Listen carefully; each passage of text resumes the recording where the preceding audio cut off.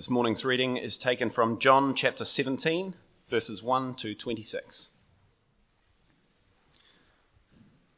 After Jesus said this, he looked toward heaven and prayed, "Father, the time has come. Glorify your Son, that your Son may glorify you.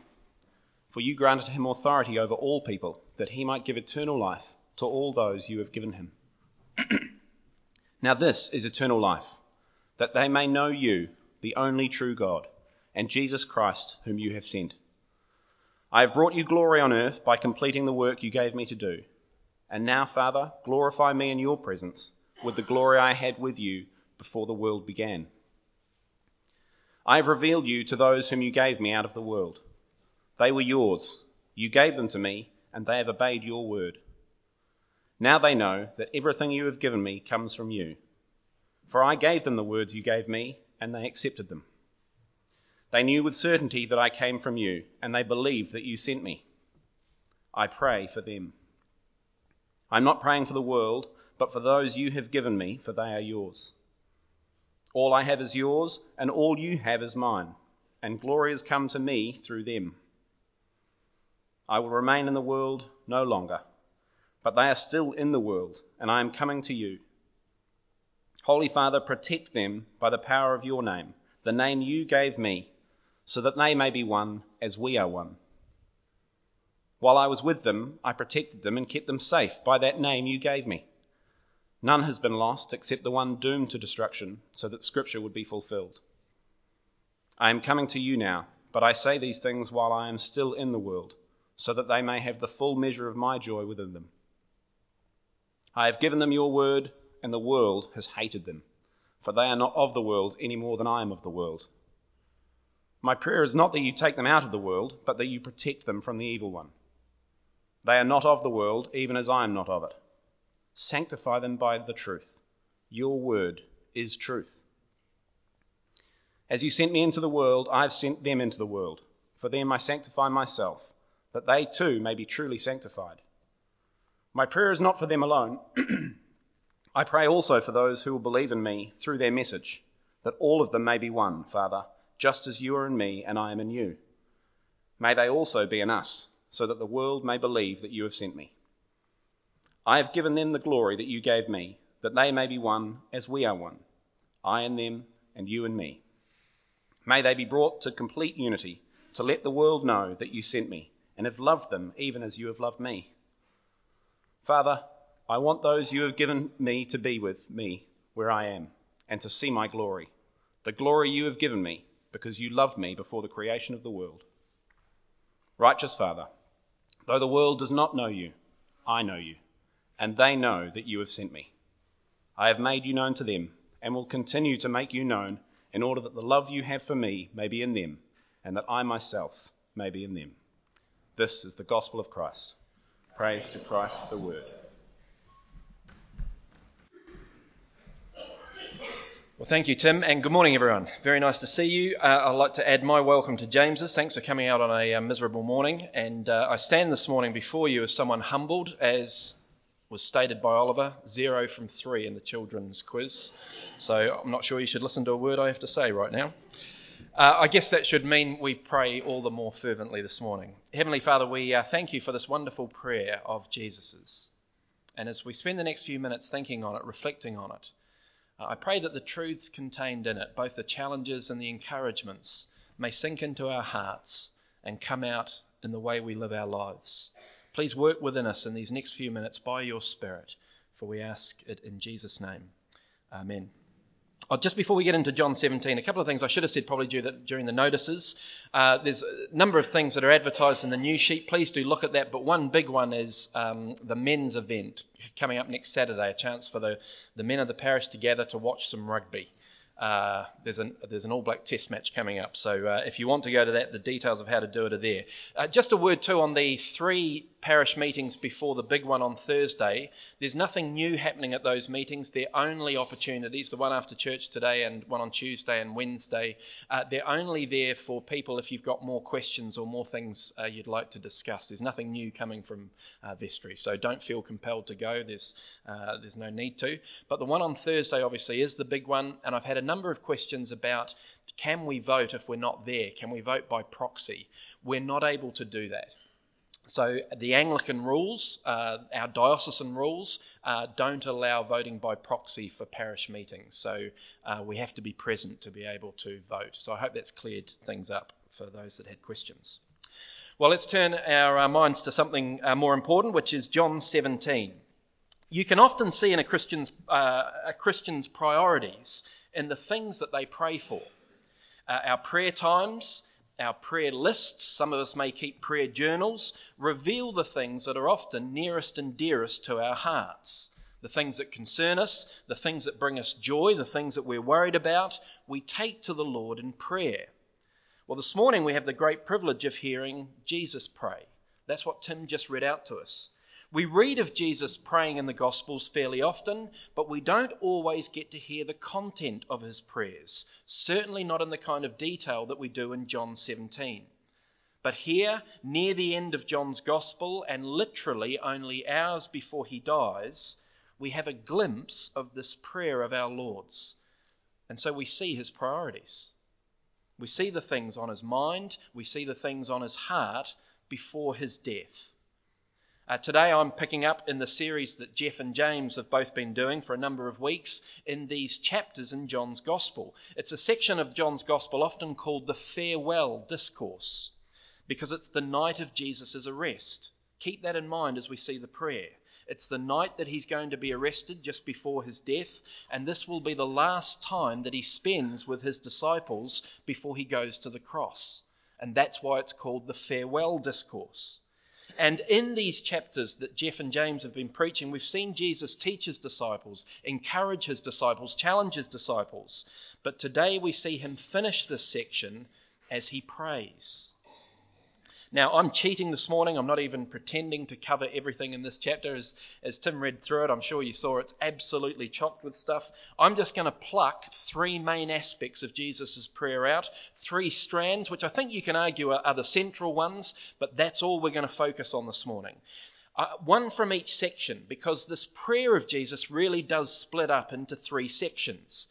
If you have a look behind me or in your Bibles in front of you, you can see that in verses 1 to 5, Jesus is really praying for himself and for his Father. Verses 1 to 5. But then in verses 6 to 19, it changes. And he starts to pray for the 11 disciples that are with him in the room. Remember, by this stage, Judas is gone. So he's praying for the 11 disciples. Then in verse 20 till the end, 20 to 26, he prays not just for those 11 disciples that are in the room with him, but for all that will become his disciples down through the ages because of the ministry of the 11. In other words, you and I and every other Christian who's lived since then. So they're the three sections, and we'll look at one point from each of the sections in these prayers. So first point this morning, Jesus prays that the Father will be glorified. I want you to notice he prays the Father will be glorified, because when you read through it without thinking about it, you can think he's praying for something else. Look at verse 1. After Jesus said this, he looked at heaven and prayed, Father, the time has come. Glorify your Son, that your Son may glorify you. For you granted him authority over all people, that he might give eternal life to all those you've given him. Now this is eternal life, that they may know you, the only true God, and Jesus Christ whom you've sent. I've brought you glory on earth by completing the work you gave me to do. Now, Father, glorify me in your presence with the glory I had with you before the world began. Now, you can read that kind of superficially and think, ooh, it's a bit awkward. The boxer Muhammad Ali was famous for constantly shouting out, I am the greatest. He also used to shout out, the champ is here. And in doing so, he wasn't only proclaiming the glory he thought he had, he was also making it very clear no one else was on his level. And you could think that Jesus is doing something similar here. Glorify me, glorify the Son, he says a couple of times in those verses. But look at it more closely and you see why Jesus wants to be glorified. Verse 1, so that the Father may be glorified. This is not Muhammad Ali elevating himself and putting others down in equal measure. Here is Jesus asking that he, the Son, might be glorified so that the Father might be glorified. See, it's worth asking, where do you see God's glory? Where do you see the glory of our great God? Some might answer in creation. You see it in a sunset at the end of a day, or looking over a cliff at the power of the ocean, or you're looking at a mighty mountain or a particular creature. Some might say you see it in human beings, made in the image of God. And there's truth in all of that. I think we see a bit of the glory of God and all that and more. But God's true glory, where we see it most powerfully, his true majesty, where we see it most keenly, his true greatness and splendor is seen in his Son, in the glory of Jesus, in Jesus' glory. And how is the Son glorified? How is Jesus glorified? You might say, well, as he walked on water, or as he did incredible healings, but no. There's a very specific thing that is the glory of Jesus.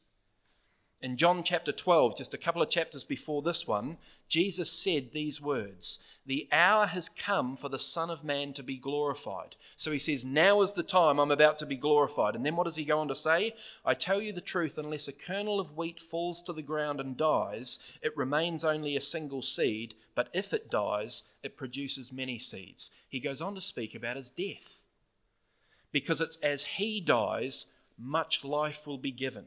It's as his death comes, life will be given to other people. In John's gospel, the glory of Jesus is always tied up in the cross, in his death, because it's that brings the eternal life that Jesus prays about in verse 2 and 3 here of chapter 17. So think about what all that means. God is glorified as Jesus is glorified on the cross. And so Jesus says, glorify me so that you may be glorified, so that people may have eternal life. That's what he's praying. Now, if that was Jesus' purpose, his very purpose and glory was the cross so that life may be given, then that should surely affect the way we live our lives, the way we pray our prayers, that we would be praying that Jesus be glorified, because that brings glory to the Father. And how is Jesus glorified now? He doesn't go to the cross again and again. He's glorified today as people come to know him as Saviour and Lord. And as people live their life in obedience to him, that's the Son being glorified and therefore the Father being glorified. Nothing brings more glory to God now than people moving from darkness to light and from death to life in Jesus. And so I ask us this morning, do our prayers and our lives show that kind of priority? Do we witness and pray for unbelievers that they would come to know Jesus so that he would be glorified and the Father glorified? Or do we just do a holy huddle with ourselves on a Sunday morning and focus on ourselves? Jesus prayed that he would be glorified so that the Father would be glorified. And we glorify them today as we point people to Jesus, as we share his saving work, as we pray for people to put their trust in him, and as we continue to live with him as Lord. So there's the first element of his prayer this morning. He prays that he would be glorified so that the Father would be glorified. Secondly, Jesus prays that his disciples will remain in the world and be protected from the evil one. That his disciples will remain in the world and be protected from the evil one.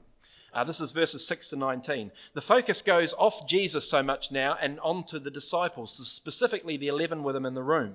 He describes them in verses 6 to 8 as the ones given to Jesus by the Father, who have obeyed God's word and accepted Jesus' word as the word of God. And then he prays for them. Have a look at his prayer. Verse 9, and pay attention, special attention to when he's talking about being in the world, being sent to the world, but not of the world, that kind of language. Verse 9, I pray for them. I'm not praying for the world, but for those you've given me, for they are yours. All I have is yours, and all you have is mine, and glory has come to me through them. I will remain in the world no longer, but they are still in the world, and I'm coming to you. Holy Father, protect them by the power of your name, the name you gave me, so that they may be one as we are one. While I was with them, I protected them and kept them safe by that name you gave me. None has been lost except the one doomed to destruction, so that Scripture would be fulfilled. That's Judas. I'm coming to you now, but I say these things while I'm still in the world, so that they may have the full measure of my joy within them. I've given them your word, and the world has hated them, for they're not of the world any more than I am of the world. My prayer is not that you take them out of the world, but that you protect them from the evil one. They are not of the world, even as I'm not of it. Sanctify them by the truth. Your word is truth. As you sent me into the world, I've sent them into the world. For them I sanctify myself, that they too may be truly sanctified. Now I hope you can see there's a huge amount in this section as he prays for the 11. But the key thing that I want to bring to you this morning, there's much more in it, but the key thing I want is he prays that his disciples would stay in the world. They've been sent into the world, but protected from the evil one. That's obviously Satan. Look again at verse 15. My prayer is not that you take them out of the world, but that you protect them from the evil one. And he reminds them, verse 18, it's not just that they're in the world, they were sent into the world. As you sent me into the world, I've sent them into the world. But, verse 14 and 16, they're not of the world. And I want to say that although Jesus is clearly praying about the 11 disciples that were in that room with him that night, these things, I believe, are relevant for all of Jesus' disciples down through the ages. That we're not taken out of the world, that we see ourselves as having been sent into the world, but we're not of the world. And those two things are very important. And there's dangers of kind of extremes on either end. It presents two extreme problems or temptations for us. We're either not in the world enough, or we're so closely tied to the world it's dangerous, and the evil one uses it to bring us down. So not in the world enough, or too into the world. Both are extremes to be avoided as Christians, and most of us have a natural inclination to go one way or the other. I always think as Christians we should be self-aware enough to know where we're likely to be tempted. Where is the area we're likely to face temptation? And so I'll ask you this morning, which one of those two extremes are you most likely to fall into? Are you likely to withdraw from the world too much, or to be too like the world, almost indistinguishable? Because both are problems. The first problem, not in the world enough, that's what I call the monk problem. Cutting ourselves off from the world so that it can't affect us. The problem, of course, is that we then can't affect the world either, and that's why we're here. Now, the thinking behind this is often good. There's often a lot of strength to it. We genuinely don't want the world around us to seduce us or to cause us to fall. And so we make changes in our lives. We don't listen to certain radio music, or we don't watch the same TV or films that other people do. Some people take it further and they cut off the internet altogether, and some people don't drink alcohol. Some people won't watch the news because it just fills their head with kind of fear and all those sorts of things. Some people don't have non-Christian friendships because they don't want to be pulled in certain directions. Some pull their children out of public schools, only send them to Christian schools or homeschooling. Now, my hope in writing all those things was that I offended everyone in this room at some stage.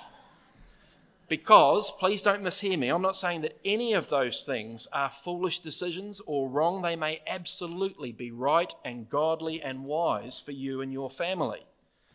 But if they start to build up and you're ticking off all of them and more, if they describe your default position to every area of life, then you may be in danger of removing yourself so far from the world that you can't relate to it anymore. And I realise the irony of me saying this, who doesn't have a cell phone and isn't on social media. But these are the kind of decisions you make, right? And Christians can sometimes do this. We can do it for ourselves, where we remove ourselves. We can do it sometimes as Christian parents, where we protect our children from the world more than preparing them for the world. And there's a balance there, and there are fine lines and things, but we've got to keep the main game in mind. And when that happens, when we're so far removed, we don't know how to speak to non-Christians about everyday things because we don't know everyday things. And we don't know how to speak. The gospel is unchanging, but the way you package the gospel changes from place to place and culture to culture. If you don't know the culture that you're in, it's going to be very hard to explain the gospel powerfully and persuasively. We may have removed ourselves so much that we stop glorifying the Son to glorify the Father, and we've lost the main aim. And it's hard to build good relationships with others because we don't actually have anything in common with them. And that goes against what Jesus wants from us, what he prays for us, because we've been left in the world. More than that, it's more active than that, sent into the world. not just to be a holy huddle, not just to look after ourselves, but to continue on Jesus' work of eternal life. Glory of God and the glory of Jesus, which is eternal life in the cross. So if you know that you can be tempted to remove yourself too much from the world, keep an eye on that. Work against it. See if there are certain things you may need to change to bring things back into more balance. So that's one extreme. That's not my extreme. Mine's the other. You can work out which yours is. Mine is two in the world, where we just take on uncritically the world and culture around us. We become, according to the language of Jesus in verse 14 and 16, of the world. We're not supposed to be of the world, but we actually become of the world. And we don't see when the devil uses it to take us away from God's plans and purposes for our lives. The bright lights of self-fulfillment take us in this direction. The attractions of the world take us in this direction. And we end up drifting off course from God's glory and driven towards the direction of ourselves and the world around us. So career goals become everything. Relationship concerns become everything. Storing up material blessings becomes the bulk of our time and money and effort and desire. Is that you? Here's a question for you. On a normal week, what drives you? What does most of your time, your money, your thought, your prayer, your effort, your desire go into on a week, on a normal week? Where do most of those things find their... Is it into the world or beyond the world to the glory of Jesus? That's a very challenging question to ask. I find it very challenging. Have we come to love the world more than we would like to admit, and in doing so, love the Lord and love his people less than we should? The devil uses things. The world is a good place, and Christianity believes in the material. The material's good. Nothing wrong with the material. But the devil uses the things of the world to pull us away from our Saviour, away from his glory, to dull our enthusiasm and passion and love for the Lord, and our big picture thinking of eternity, not just here and now. And we focus on just this world rather than eternal life. And we become less faithful as witnesses. And our lives take on almost exactly the same tone and timing and template as non-Christian lives around us. And we're then less useful for doing God's work. In the same way that we're not good if we've removed ourselves so far from the world, we're no good if we've just effectively become the world, the same as the world around us. And we have the same aroma, not the aroma of life that comes when we're following Jesus. If that's you, I want to challenge you, as I've been challenging myself. Think critically about what you do. Where is your focus? Where are you going in life? What are you using your time and money and desires for? Jesus prays, "My prayer is not that you take them out of the world, but that you protect them from the evil one." That's the second thing that he prays for. Thirdly, Jesus prays that we will be united. He prays for a unity for the disciples of Jesus. Have a look at verse 20, and he now broadens his prayer. His prayer is not just for those 11 in the room, but for all that will become disciples of his down through the centuries through their ministry. He says, verse 20, "My prayer is not for them alone. I pray also for those who will believe in me through their message, that all of them may be one, Father, just as you are in me and I am in you. May they also be in us, so that the world may believe that you've sent me. I've given them the glory that you gave me, that they may be one as we are one, I and them and you and me. May they be brought to complete unity, to let the world know that you sent me and have loved them even as you've loved me." And it goes on, but I'll leave it there because I'm focusing on the unity part.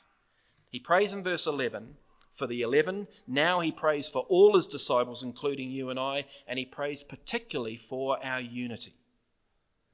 And I would take it that because Jesus is praying this at this particular time, he must think this is important. He must think this is very, very important. He must think that this is something that will be a weakness for us, where we will need encouragement and help. Now, before I challenge us on unity, let me just say a brief word on what this unity isn't. Because in some circles, in Christian circles, unity is used as almost the highest good, the thing that must happen at any cost in any circumstance. That's not what's being spoken of here. There's no true unity unless it's unity in the truth. And it's clear in the New Testament that there is also a time for separation, for a breaking of relationships. Jesus will at times in the Gospels call false teachers that he comes across. He'll use the language of brood of vipers and snakes. He'll call people children of the devil. These are not language that aimed at bringing unity, you'll understand. In 1 Corinthians 5, the Apostle Paul will talk about a time to separate from believers that lack repentance. Not unbelievers. In fact, 1 Corinthians 5 is a very good chapter to read. He's very specific, Paul. He says, don't break fellowship with unbelievers who behave in those ways. We should expect unbelievers to behave in those ways. But break fellowship with believers who act in these ways and will not repent. In Titus, we're told to have nothing to do with Christians that are constantly divisive. So what I'm saying is it's not always unity at any cost, because that's sometimes said and used. And that's because the unity that Jesus is speaking of here is real unity, true unity. Verse 21, like the Father and the Son have. In other words, it's unity in truth, unity in purpose, unity in holiness, unity in love. And so anything that goes against the truth of Christ or the holiness of God or the purpose of the gospel or the love of God is to be rejected, and there's no unity there. So there's a time and a place where sometimes separation of relationships, either to win people back or to protect the flock, is necessary in the New Testament. So we don't want to twist it. But the focus here is on the importance of unity. And in the same way that I don't want us to misunderstand it, I don't want to take the power off this. This is a big, strong point that the Lord Jesus is making for Christians to be united. And we should be challenged by this because we know this as Christians. Lack of unity, disunity, is easy to creep in. Unity is easy to lose and endanger and break, and we will all cause disunity at different times because of our fallen hearts and spirits. But as Christians, we're called to be united because we need each other, and that unity is a strength for us, and also because of the witness it is to the world, Jesus prays here. And so, friends, as a church here at St. Stephen's, I want to encourage us and prod us towards unity. Not thinking that we're not different people with different personalities, different likes and dislikes and ways of relating, and that's actually a strength.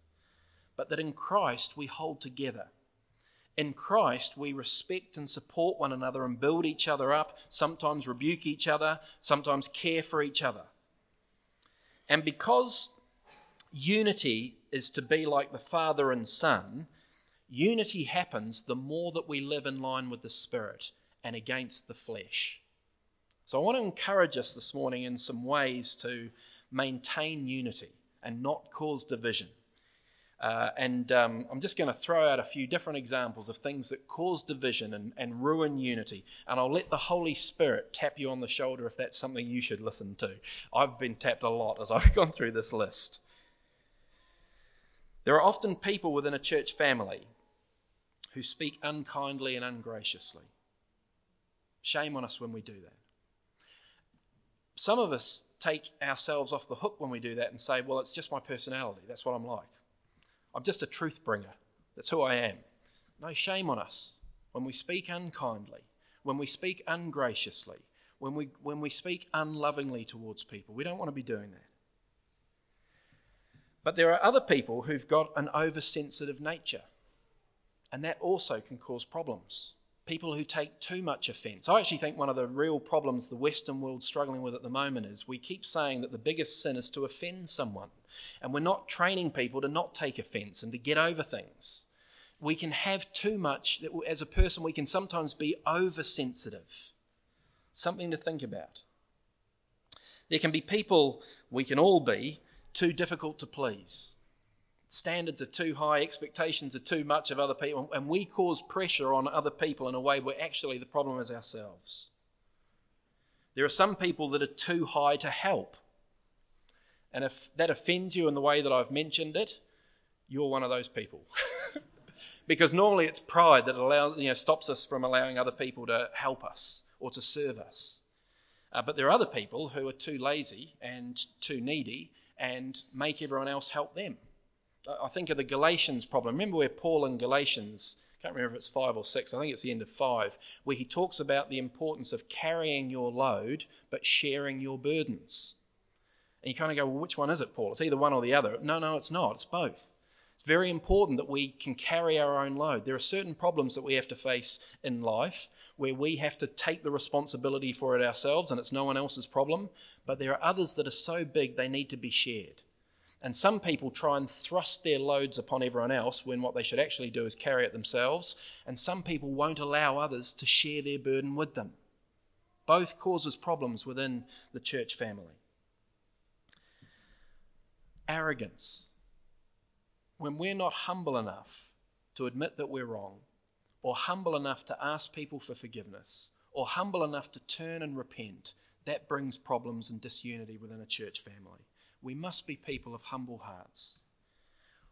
We mustn't be people who refuse to forgive. Sometimes we're the ones who refuse to forgive. Bitterness. Bitterness causes real difficulty in a person's life and within the body of believers. Selfishness. When we're so focused on ourselves and our issues that we're not thinking of others. When we're waiting for the gap in the conversation so that we can finally get to say, well, we're not even actually thinking about what they're saying to us. Gossip and slander. We always put gossip down as not that big a deal. It comes up repeatedly in the New Testament. When we speak ill of people or thoughtlessly of people, where we're critical of people in a way, not always in a nasty way, sometimes in just dropping it in there, waiting to see what it does. That kind of thing just brings disunity. A lack of thankfulness. The longer I go on in the Christian walk, the more important I think thankfulness is.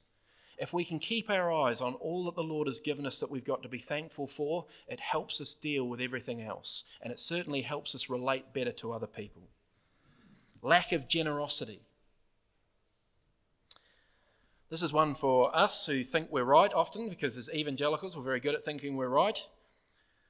When we're right, it's still important how we speak truth to other people. In other words, it's not good enough to just shout the truth loudly at other people. Because if we care for other people, it's not just about who's shouting the louder or who's the rightest. I don't think that's a word. It's about wanting other people to see the truth. That'll impact the way we speak it and share it and live it with others. Being gentle. I think of the role of the overseer in 1 Timothy 3. Gentleness is one of the requirements. There is a place for speaking strongly and making a stand, but there's also a place for gentleness. And some of us are not good at being gentle. Quarrelsome. That's a big, difficult, divisive people. We could go on and on. And I wonder whether you've been tapped. I was certainly tapped as I kind of worked putting some of these things down on paper. Disunity can creep in so easily. Of course, being faithful is the primary thing of keeping us together. That's what we're united in. That's what all those things are. They're just things that I've taken out of the New Testament about us living in line with the Spirit. Us being obedient to the Lord is what unifies us. But unity will bring us fellowship and loving relationships in a way that strengthens every Christian. Because there are lonely times in this world. But when there is unity with brothers and sisters in Christ, when you've got relationships that you can bank on, that is a wonderful, wonderful security and safety and encouragement. And it's also a wonderful witness to the world. When the world sees Christians united, looking after one another, loving one another in practical ways, it's a powerful witness. I hope that would be wonderful if there are some relational difficulties in us this morning. Don't sit on them. Pray about them and let's work on them. We want unity. Jesus prays for our unity here. So 3 things that he prays for. The night of his arrest. And if, as I said at the beginning, you can tell a man's heart by his prayers, then this prayer is very telling. Because Jesus didn't pray for his safety or happiness the night of his arrest. He didn't pray for the weather or anything like that. He prayed for the glory of God, and he prayed for the good of God's people. That's what he prayed for on the night of his arrest. It's not a bad prayer list, is it? Wouldn't be a bad prayer list to put on ours. And isn't it encouraging to know that you and I made his prayer list? He prayed for those who would become disciples down through the ages. That's you and I. I still remember there was a Christian leader that I had huge respect and admiration for, and I was sharing something with him, and he added it to a prayer journal that was on his desk, and my name was in his prayer journal. So he just added this specific thing next to my name, and I was so encouraged that this person that I'd respected so much had me in his prayer journal. It's a silly thing, isn't it? But I was very, very encouraged. You and I are in the prayer journal of Jesus. He prayed for us the night of his arrest. It's an incredible thing. I trust that his prayer may both encourage us and challenge us. Let me pray. Father, we thank you for the Lord Jesus, who on the night of his arrest prayed for your glory and for the good of us. Father, I pray that we would know that beyond anything else in this world, the most important thing is the glory of Jesus, because it brings glory to you and brings life to people. May that focus our hearts and minds. Father, I pray that we would know that we are in this world for a purpose, and yet also protected by you while we're in it.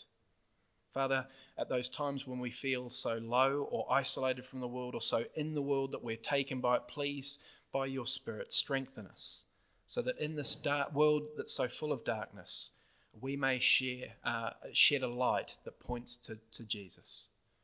And Father, I pray for unity amongst us, that as we face life in this difficult world, we may be united as you and your Son are united. Please grant us that by your Spirit, and help us change for those ways that we bring disunity. And we ask these things in Jesus' powerful name. Amen.